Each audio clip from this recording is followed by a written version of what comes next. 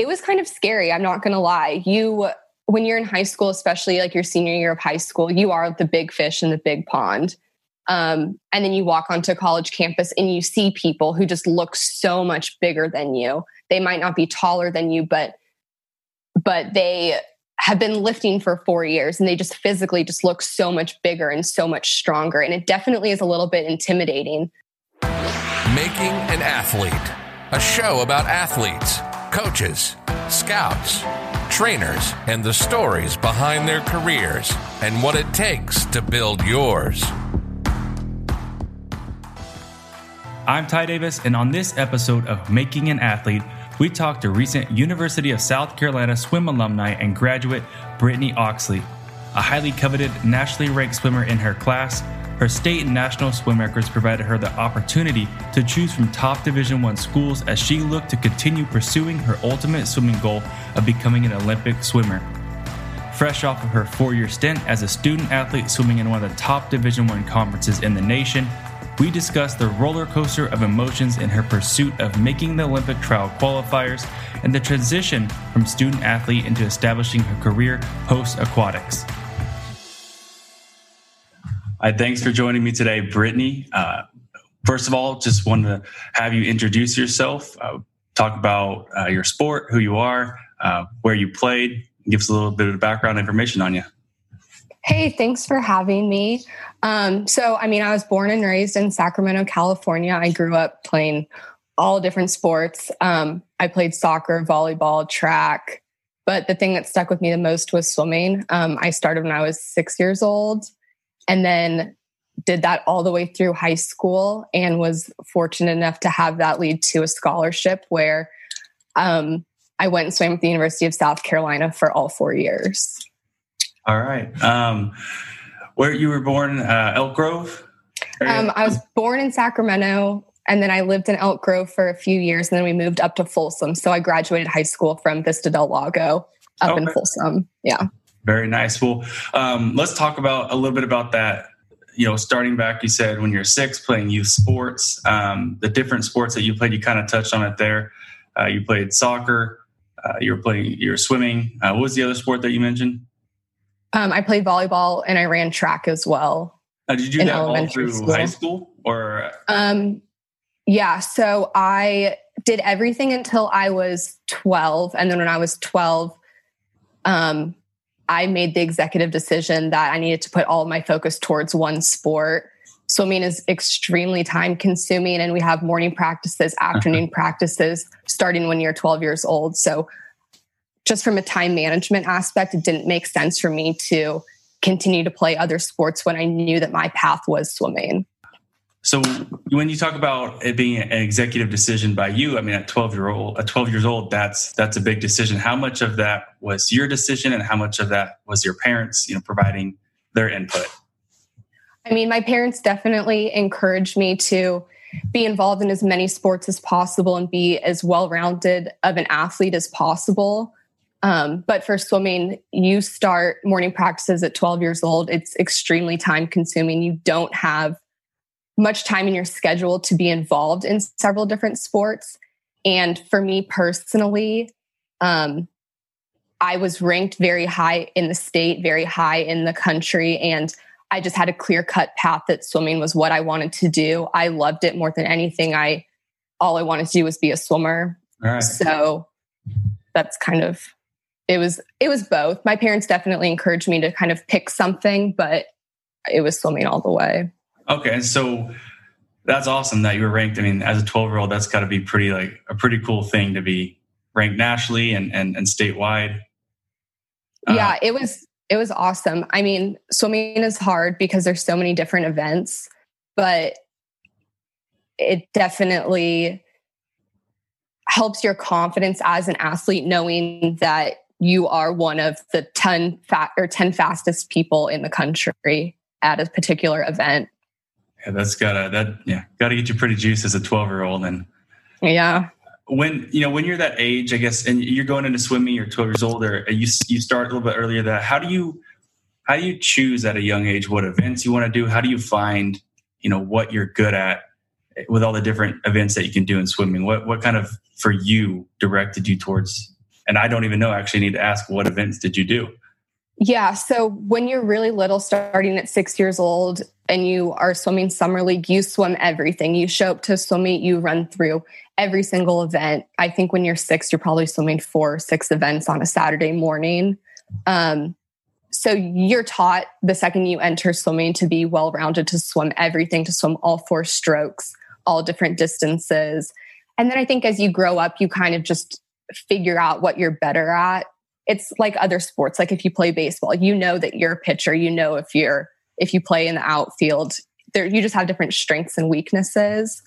When I was really little, I actually wanted to be a butterflyer. My mom was a swimmer as well. She swam butterfly. I thought it was so cool to swim butterfly. But I got shoved into a 200 breaststroke when I was 12 years old. Actually, I might have been 11. And I won that race hands down.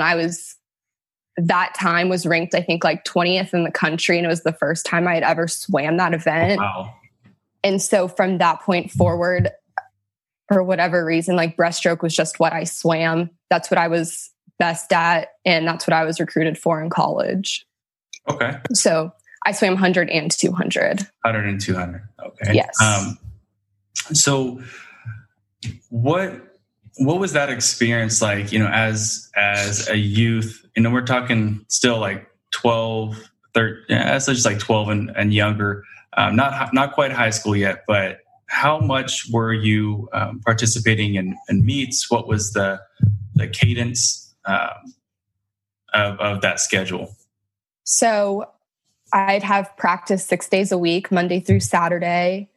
I was not doing morning practices at that point. Our practices consisted of probably 45 minutes of dry land. So we would run or do abs or try to get some sort of cross training in.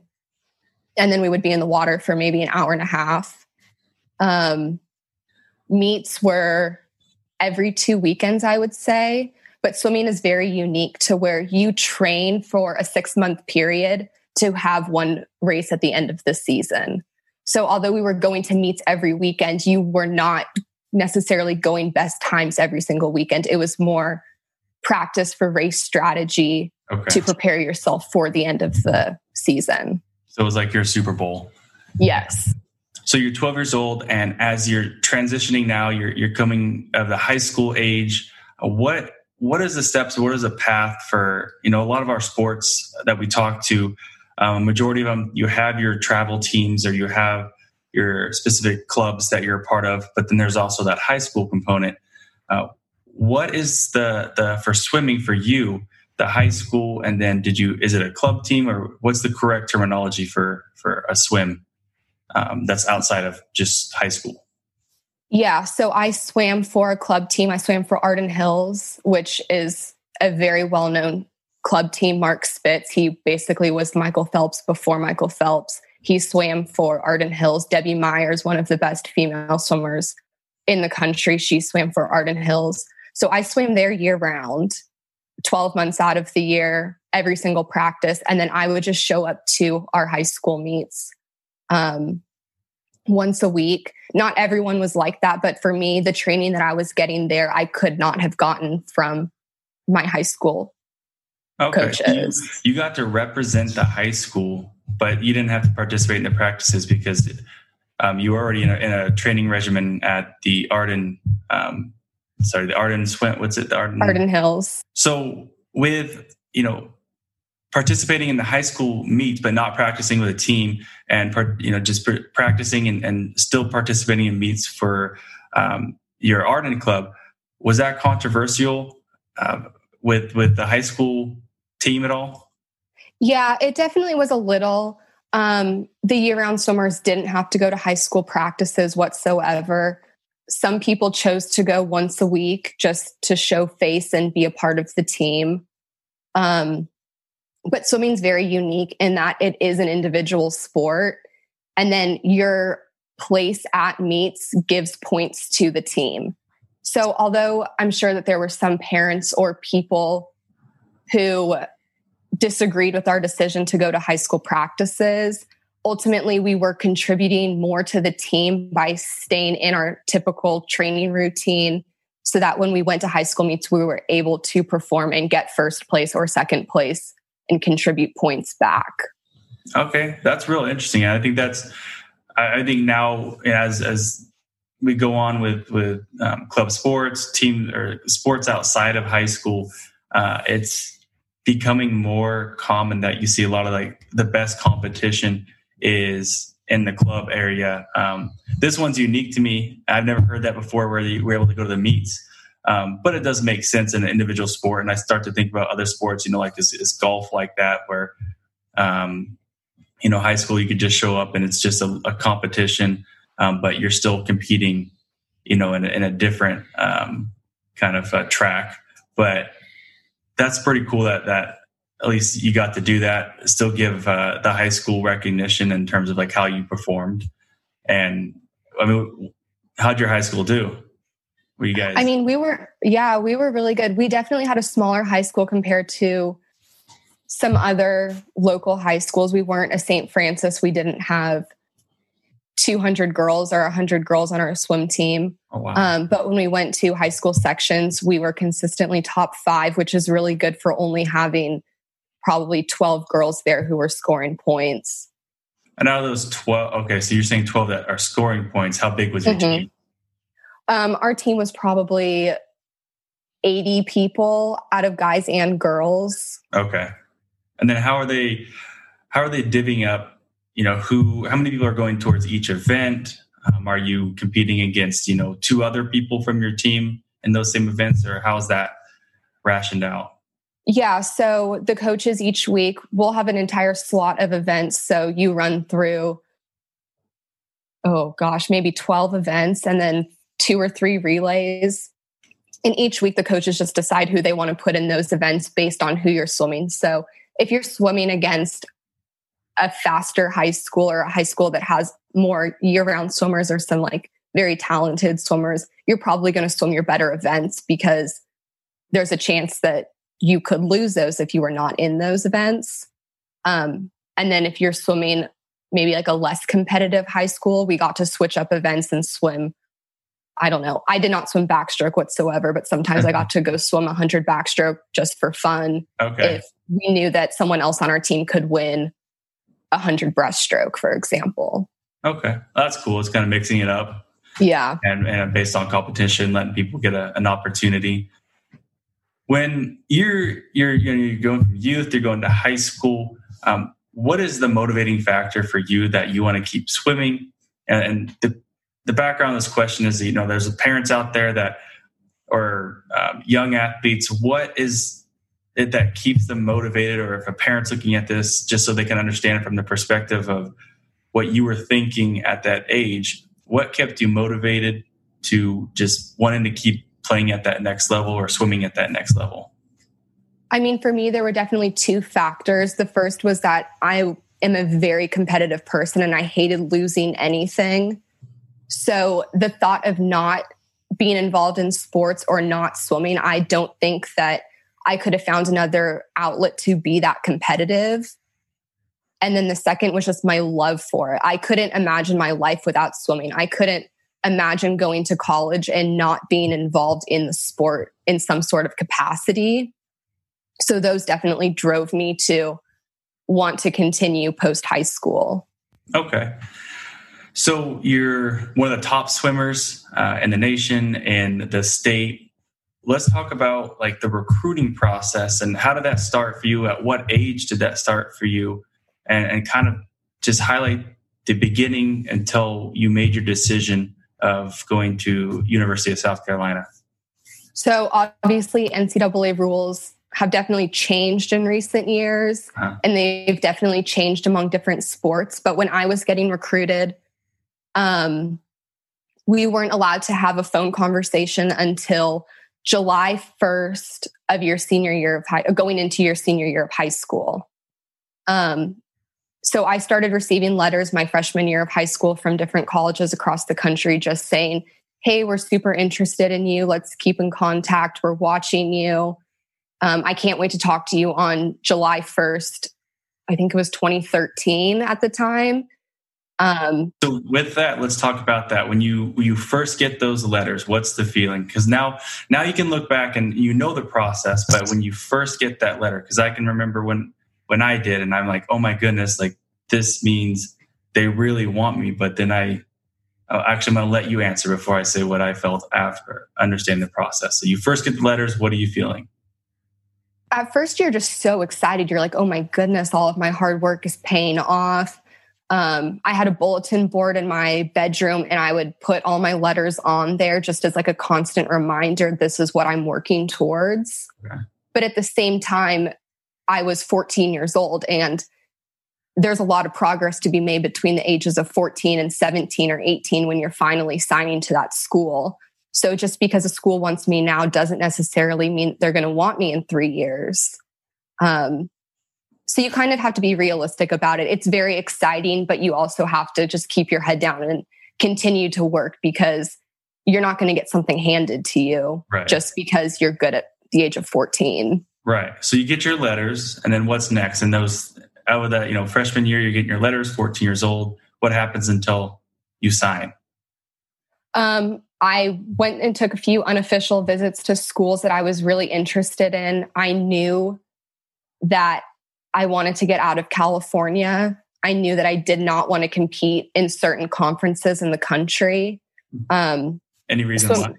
Yeah, swimming's really unique in that you train with guys, but it is a female sport, if that makes sense. I was used to training with different people around me all the time, and every conference is kind of laid out differently, to where the ACC, for example, you might train with guys, but when you go to meets, it's a separate conference meet, men and women. So you don't have any of those guys around you cheering you on.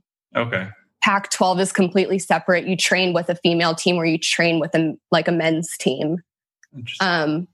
A lot of Big Ten schools are that way as well, to where you're training completely separate. You have separate head coaching staffs, separate weight coaches.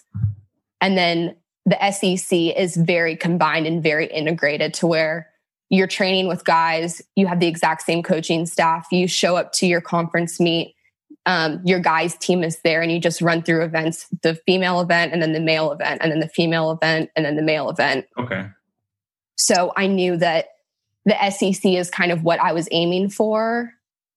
And on top of that, it definitely is the fastest conference in the country. So to me, that was just like the pinnacle of now. Is that your biased SEC view, or is it? I might be a little biased, but if you were to Google it, it would probably say SEC is the fastest as well. Okay. Most Olympic coaching staffs, the head coaches come from an SEC school. The SEC produces the most Olympians every single year. All right, that's a pretty good stat record to have. So conference was a big part of the decision. What other factors helped you make your decision in choosing South Carolina? In that 3 years, you got your letters, you start thinking about different aspects of the school you want to go to, conference. What else? I think the most important thing is how you fit onto a team and your role that you're going to play going into that team and into that environment.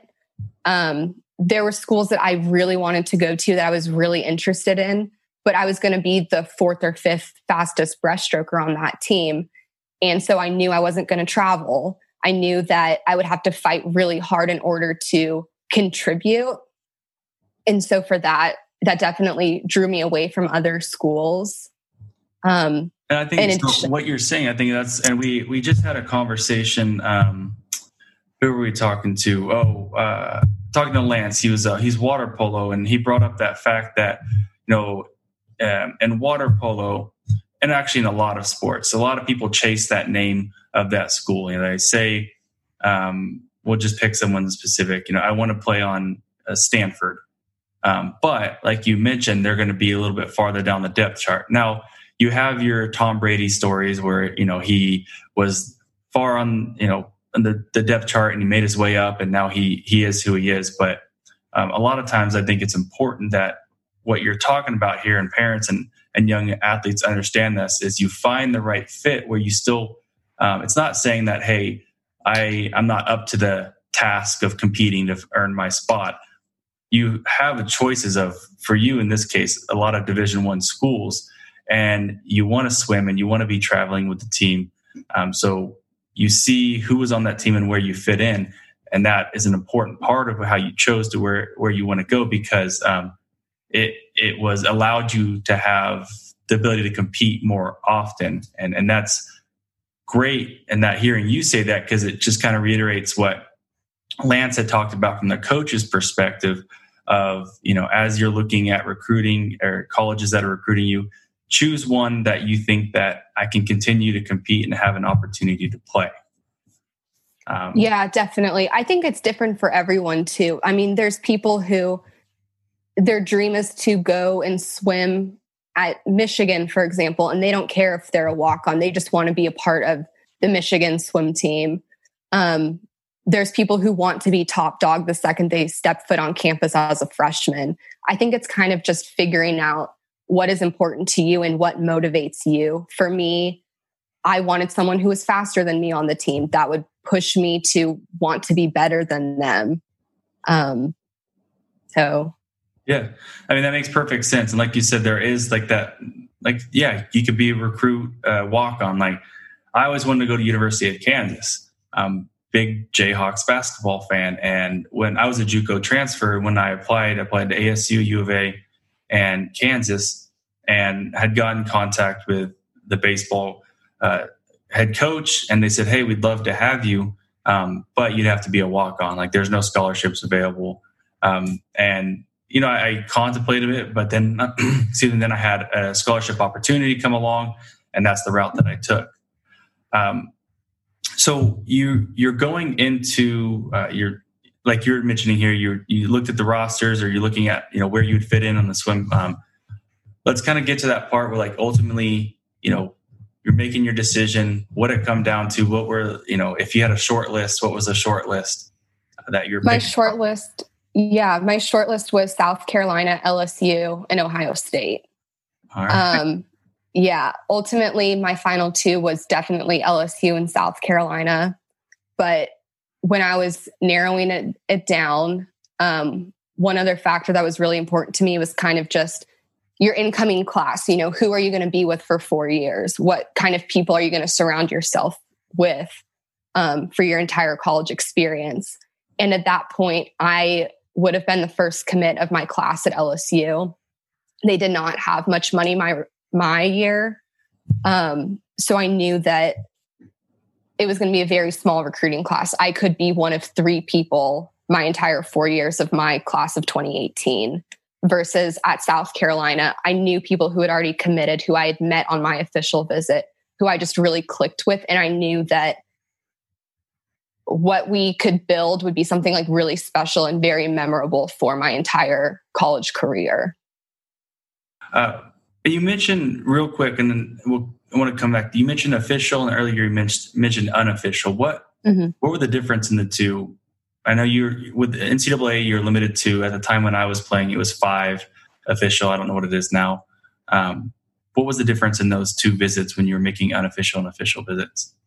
So I took some unofficial visits my junior year of college. I wanted to go out and see schools prior to my official visit. I wanted to be face-to-face with the coaches and actually interact with them and see if that was something that I would be interested in. So my dad and I took a trip out to the East Coast. I went to a bunch of different SEC and a few ACC schools. Okay. To kind of just get a feel, because same with me when I was going through the recruiting process, you had 5 official visits, and I knew a lot of people who had taken officials and said, I just wasted my time. Like, they knew being on campus after 15 minutes that they just wasted their entire weekend because they knew it wasn't a fit for them. Okay. So I wanted to make sure that my officials were good fits for me. Makes perfect sense. So you make the decision, South Carolina, you have an incoming class. One other question I want to ask you is, when these colleges are reaching out to you and they're offering scholarships, and obviously there's a pool of scholarship money for every different sport. Baseball, you have 11.7 scholarships to spread amongst 30 30 different athletes or baseball players. What is the approach from when the colleges are talking to you and saying like, hey, this is how much money we have to give you, or are they working out a 1-year deal and saying, we'll gauge your performance the next year and tell you, or are they saying over 4 years, here's how much money we're going to give you? So for me, it was, this is how much we're going to give you. You keep that amount for 4 years. No matter what happens, you can't go down unless you were to get kicked off. However, if you qualify for this meet, if you make NCAAs, if you make Olympic trials, then we can increase your money based on performance. So exactly. Okay. That's pretty cool. I mean, that's a motivation. I mean, you see incentives a lot in like professional contracts. You always hear NFL, MLB, you make the Pro Bowl, you make an All-Star game. So that's awesome that they did that for you as a swimmer. And that's something I haven't heard about before, at least in the baseball world. So you make the decision, you head off to South Carolina. What is that? You're a freshman, you come in. What's that feeling, or what do you remember most about being at that next level of competition and just in a whole new world? You're not in California anymore. Yeah, I mean, it was definitely a culture shock. I was surrounded by people who sounded differently than I did. I have family who lives in the South, but not having a Southern accent whatsoever, I was definitely out of place a little bit.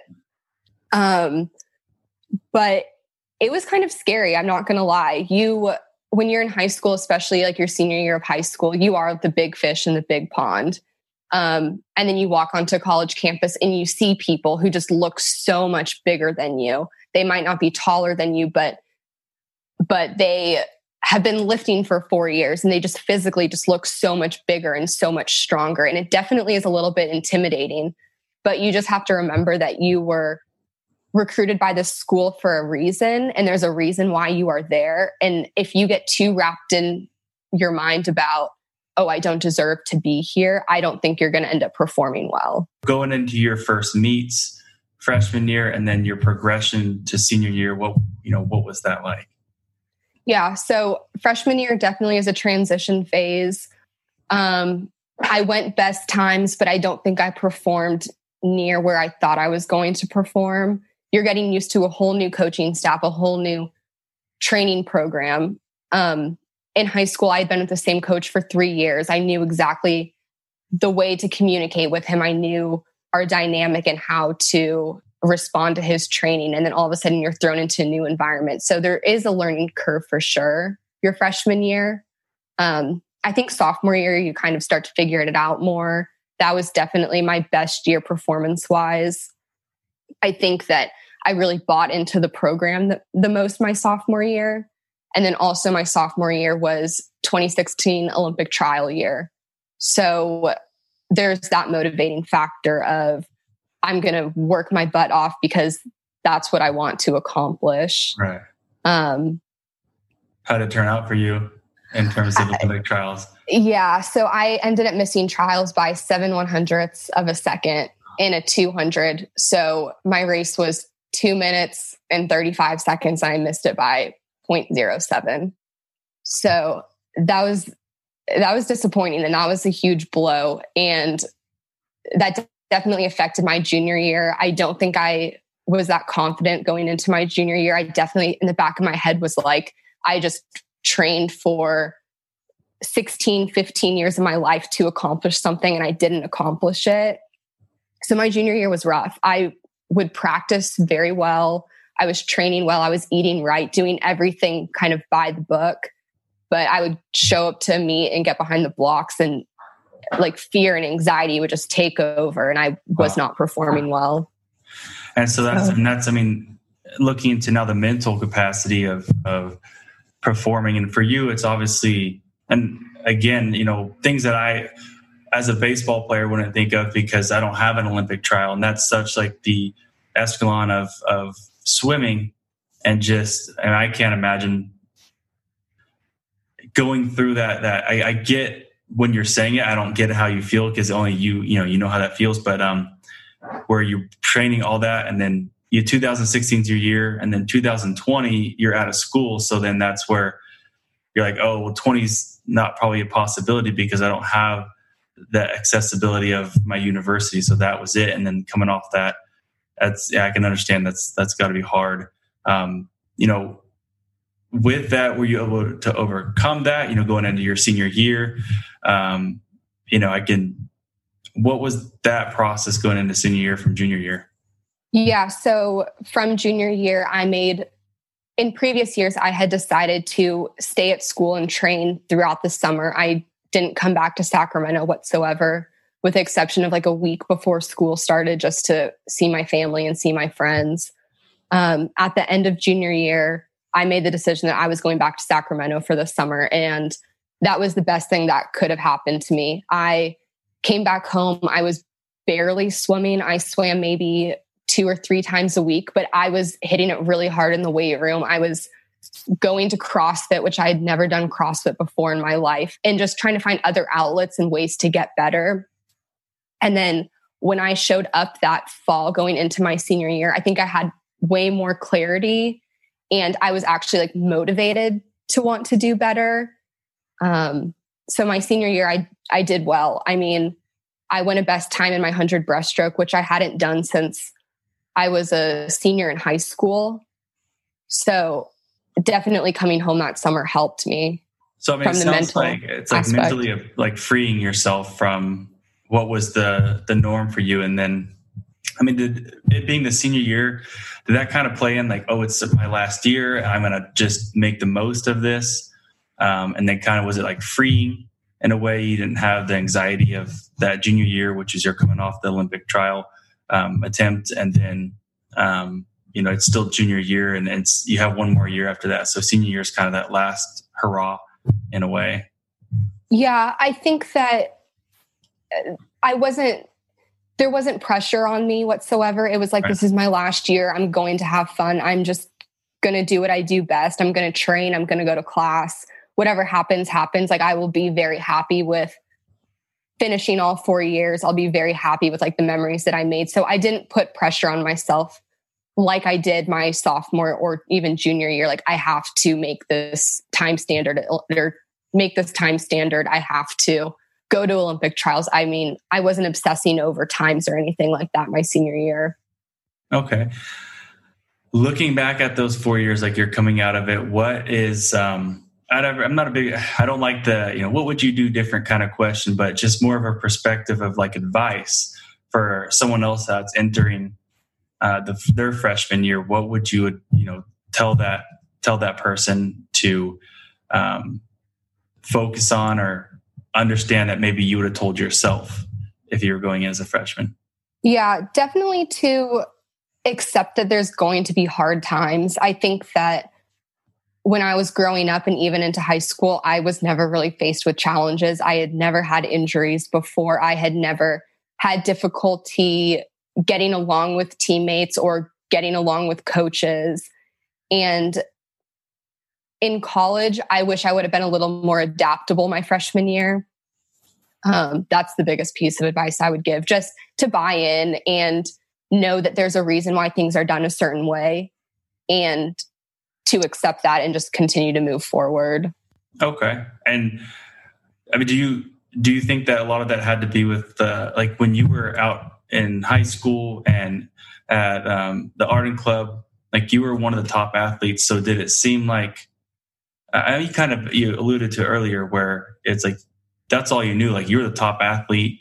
And so it came easy to you. And then you're moving on to this next level where now you're kind of even keel with everybody else. And then you got to work a little bit harder. Was that kind of something that happened, or am I off here?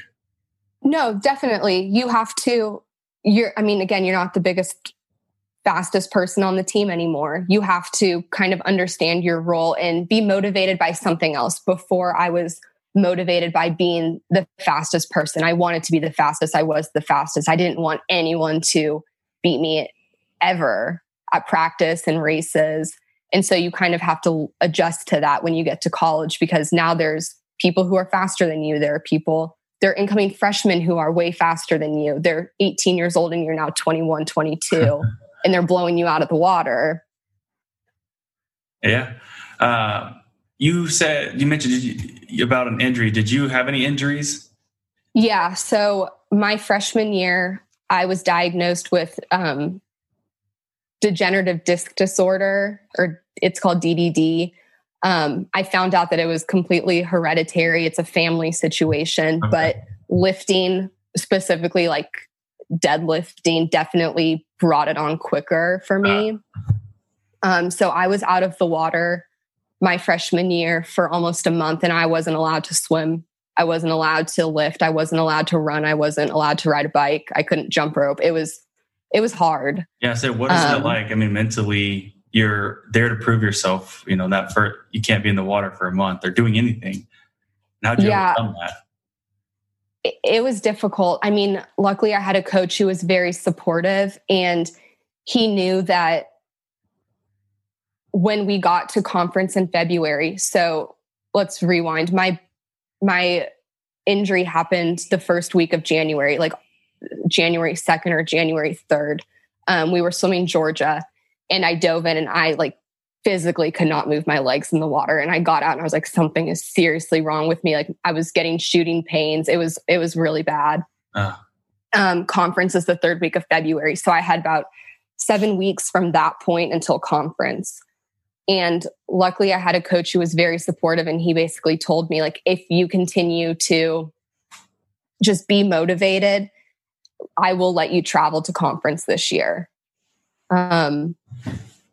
And it was hard because there are people who were fighting for spots to go to conference and who were not in, or who were in the water doing what they were supposed to be doing every single day. And they probably weren't going to go at the end of the season.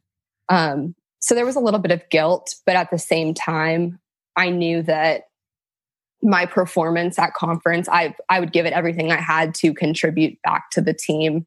And it was only like a moment in time that I couldn't be in the water. And it wasn't me choosing not to be there. Like the doctors were the ones saying you have to be out of the water. Right. Well, I mean, I imagine the staff. I mean, you have a great staff there at South Carolina with, between athletic trainers, the strength and conditioning coaches, and the doctors helping making those decisions.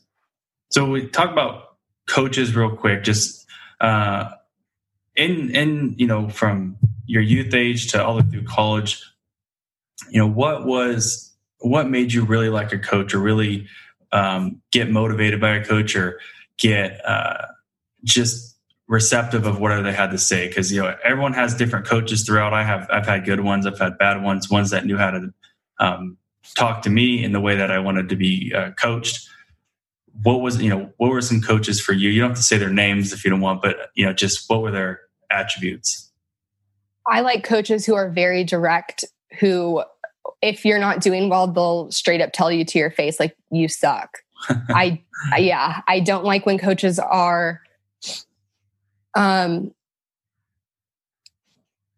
when they kind of beat around the bush. For example, like if you're not having a good day, they'll sugarcoat it and they'll just be like, oh, like, you're fine. Like, just keep doing this. I like when you're hard with me. I like when you tell me I suck. I like when you tell me that I need to be doing something better. But also, I think it's really important to have good communication with your coach. And that is a two-way situation. You have to give to them what you need, and they have to be receptive to that, and vice versa. If a coach isn't working out for you, or you guys are having a difficult time getting along, I think it's the athlete's responsibility to go to that coach and say, listen, like, this is what I need from you. What do you need from me in return in order to help build our relationship so that I can perform well for you?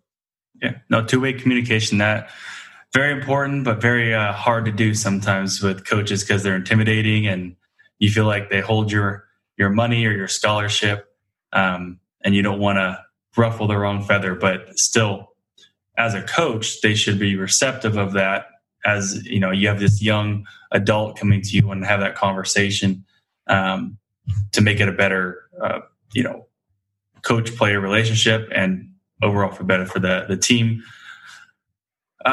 You finish your 4 years. You are now moving outside of college. You're graduating.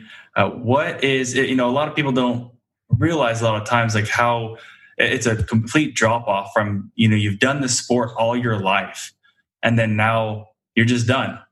And there's, unless you've made it to professional level, which is very minimal in the sports that actually have professional roster spots, you can look at baseball and football, and swimming is going to be even more limited because you're competing for Olympics, right?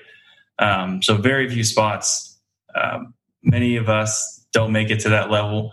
Then life happens. Like now you've graduated, you don't have a sport to play anymore. I always remember I'd have people ask me 3-4 years after I graduated, how's baseball going? It's like, well, I haven't played baseball in like 3 or 4 years. And they always remember you as the baseball player, whether it's, extended family or friends in the hometown. What was that transition? And this is kind of where you are in your life right now, right?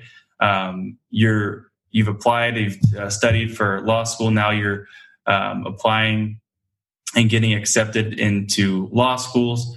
A little bit different than looking at swim schools and getting scholarship offers, but still same at the same time because you've worked hard to pass your test and get this opportunity. What is that transition process like from sport to now choosing a career?